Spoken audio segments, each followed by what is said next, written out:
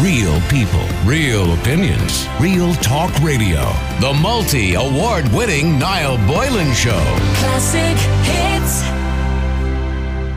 I read a very interesting article the other day in the Cork Echo, and it was written by Anne Murphy, and it was a great story, but the story got my attention as such a sad and tragic story of a Cork mother speaking out for the first time after she lost not just but one, but all three of her sons to heroin.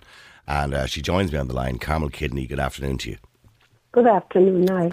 And before I start, my condolences. I have no understanding what it must be like for you as a mother to lose three of your adult sons in such a tragic way. So my condolences to you and your family. And I know you have 6 children altogether. So my condolences to you. And it must be horrific. I don't know how it's obviously a living nightmare for you. It is, absolutely. Living nightmare is the word, yeah. Yeah. Okay, so let's go back a little bit in time. You know, you've 6 children. How old are your other children, by the way? Oh, the 3 I've left? Yes. Yeah, Louise would be, I suppose, about 37. She'd be the second eldest. Yeah. So Alan would have been the first. Yeah. So he's 44 now. So 44, 45, 46. And there's a year then with Louise. So. Right, okay. I have 2 daughters and 1 son left. Well, Fergus, John and Alan, as we speak, are lying in a grave in St. Oliver's Cemetery. All, young men who, when I say young men, they all died with 3 years apart. And they all died from heroin. They were grown adults at the time. And can you remember going back, if we could go back a little bit in time, Carmel, what led them to that point? Or what led to that point where there was an addiction? I mean, less than 2 years ago, in 2016, Fergus died. John was the first to die in September 2014 at 37 years of age. And then Alan died in 2017 and he was 44. He was your firstborn, of course. It was indeed. Yeah, and I mean, were there problems throughout their lives in their teenage years? Were they mixing with the wrong people? How did they get involved in heroin? Yeah, exactly. You've said it all. Mixing with the wrong people, number one. They were at home, they were hard workers. All 3 of them worked in the same place. John, Fergus, they were twins, as you know, and they were qualified boners, and Alan was the driver. You could say they were a family of a meat factory that they done great. They were fantastic workers. When they were at home for years, when they left, they went on. Of course, it was time to move on to them, you know. And nothing did I least think that this was going to happen. And so they moved on to Bandon Town, and this is what happened. And did you know the extent of the heroin addiction that they had? Did you know the extent, or did you know how serious it was? Absolutely not, and they didn't know themselves. But when they left, it's like we said, the wrong company, the company they got into, whatever company they got into, they didn't have a clue about drugs or not a mindset, the needle. When I found that needle, like you read the article, when I found that needle here in a trash bin, when the last fellow was here with me, he stayed the night. I've never seen him after that. He was at the coroner's report for Fergus, and he was just, he left the box. He went out the door, obviously to get more heroin that I didn't know. But when I went to the bin, didn't expect what I seen, and I see that black box and a yellow little leaflet, and I went and I got gloves, and I looked. I could not believe it. And they had normal childhoods, obviously, when I say normal childhoods, there was 6 children, so financially it was obviously a stretch for you because you had 6 children. So that's not obviously financially always very easy. But apart from that, reasonably normal childhoods? Yeah, absolutely. They were happy-go-lucky boys, and They were like a little team, so to speak, because the twins and Alan then, I suppose, they're in and around the same age. Well, close enough. They would have been like a team, I suppose. Alan was the eldest, you see. Yeah. And Alan finished his schooling in London and came home because even though he finished all his schooling, he didn't get nowhere. So when he came up back to me, then he went working with the twins, you know. So they were happy.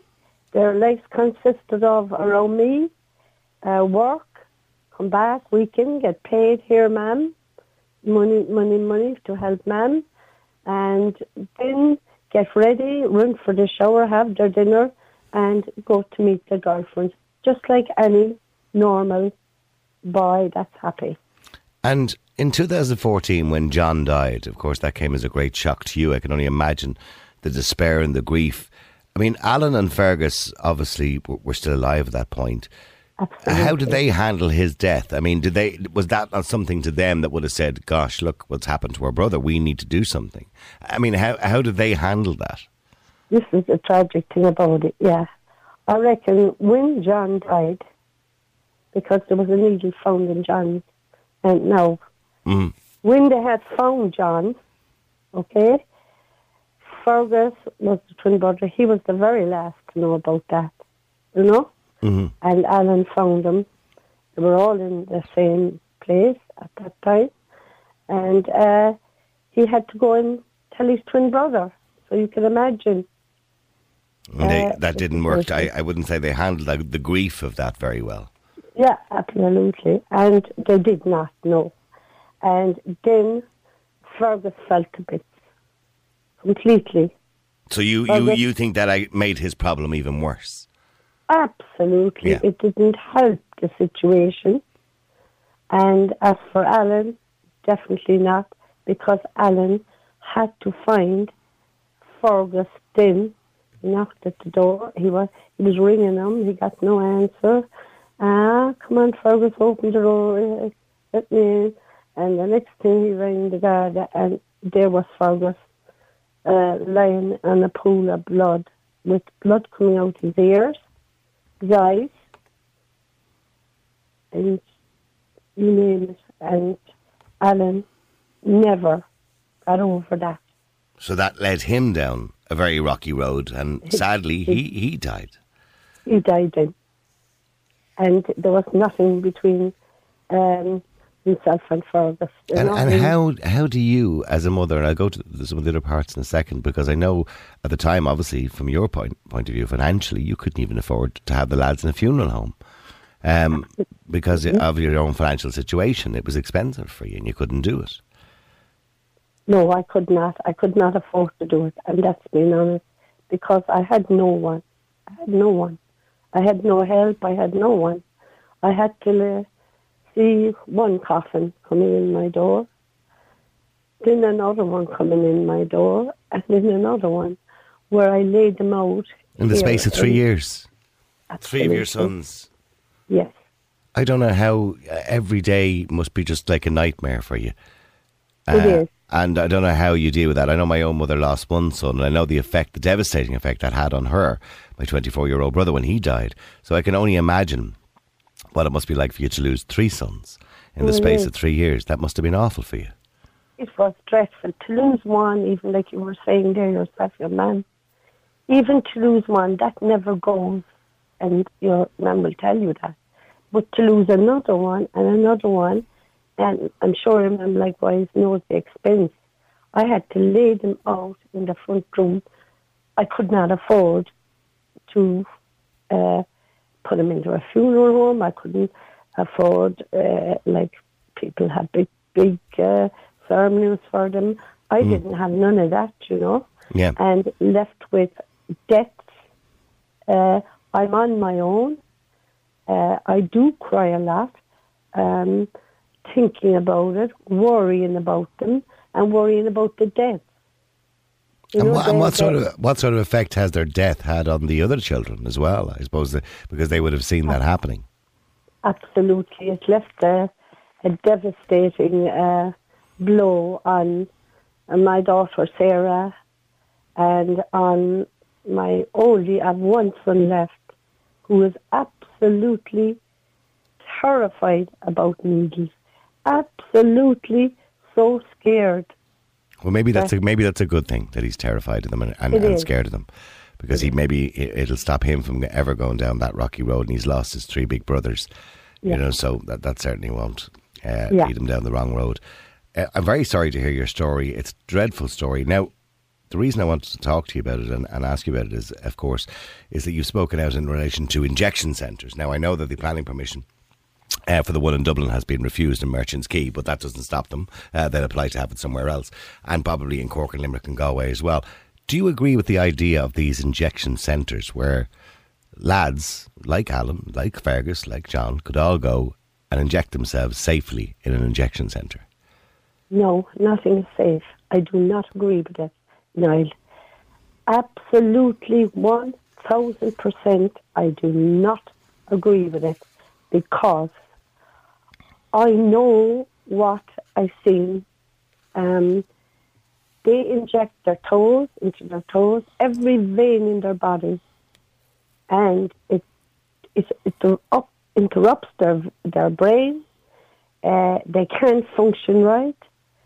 And if this continues, if they do this, it's going to bring a lot of harm to a lot of mothers and fathers and everywhere. It's going to get all out of hand.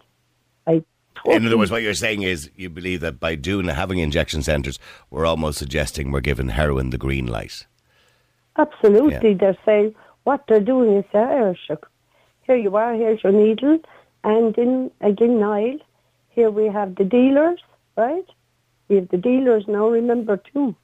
So the dealers will give them the stuff, right? Bang away now. Mm-hmm. So in actual fact, when they come out of that centre, okay, if that does happen, which I'm here to say it shouldn't happen, they're going to be banging up outside then. And you have the likes of people who live near them, you have needles thrown around, and this is the situation. Well, look, all I can say to you is my condolences to you once again. And thanks to those, by the way, who helped you as well. It would be wrong of me not to mention people like Tony O'Brien, who crafted a headstone for you as well and helped you out at a time of need, and other people who donated as well and helped you out. Because they didn't really donate that much. There was in the kitty, I think it's because, like Niall, I'll get this through to you, Niall, as you mentioned it. There was €500 put into the kitty. Yeah. That's what was put into the kitty. And that was it. And I'm sorry to hear that. And I know you were kind of very strapped at the time, certainly for cash, and you wanted to bury your sons with dignity, of course. Yeah. And I know that you were very grateful to the Dublin businessman, Tony O'Brien. Absolutely. From Irish Crafted Headstones, who actually went there and sorted that out for you and donated a headstone for the grave. He did. He donated the headstone from Dublin. But there's a lot of debt in the coffers that they're giving out needles, paying for needles, when I could have been helped, you know? And that is very, very sad for me. I have to live with it every day. And how are you right now? I mean, how are you living with that? Are you coping with it well enough? I know it's still very raw. 2017 was obviously the last passing that you had. So Absolutely. How are you now? Are you dealing with it okay? No, I cry about it, but I look at the photos of my boys here in one room, and this room I live in, and if I don't watch television that often since they died, but I do pray a lot for them. I know they're happy now. I am glad that they're not here now, that they're in a better place, because things are not going to get any better, you know? I know, I understand. Well, look, I wish you well, and I wish you well personally too, Carmel, and I hope that you can, I know you never ever get over something like that, but time is a good healer, and time maybe helps you to deal with things a little bit better as well. Yes. Thank you very much indeed, Carmel, for talking You're to us. very, And, very and if it welcome, helps, right. if it helps one person listening today, maybe who Hopefully, is in an please addiction. God, I hope that there'll be no needles come along here and no, because it's going to get all out of hand now. It's been lovely speaking to you. You too, Carmel.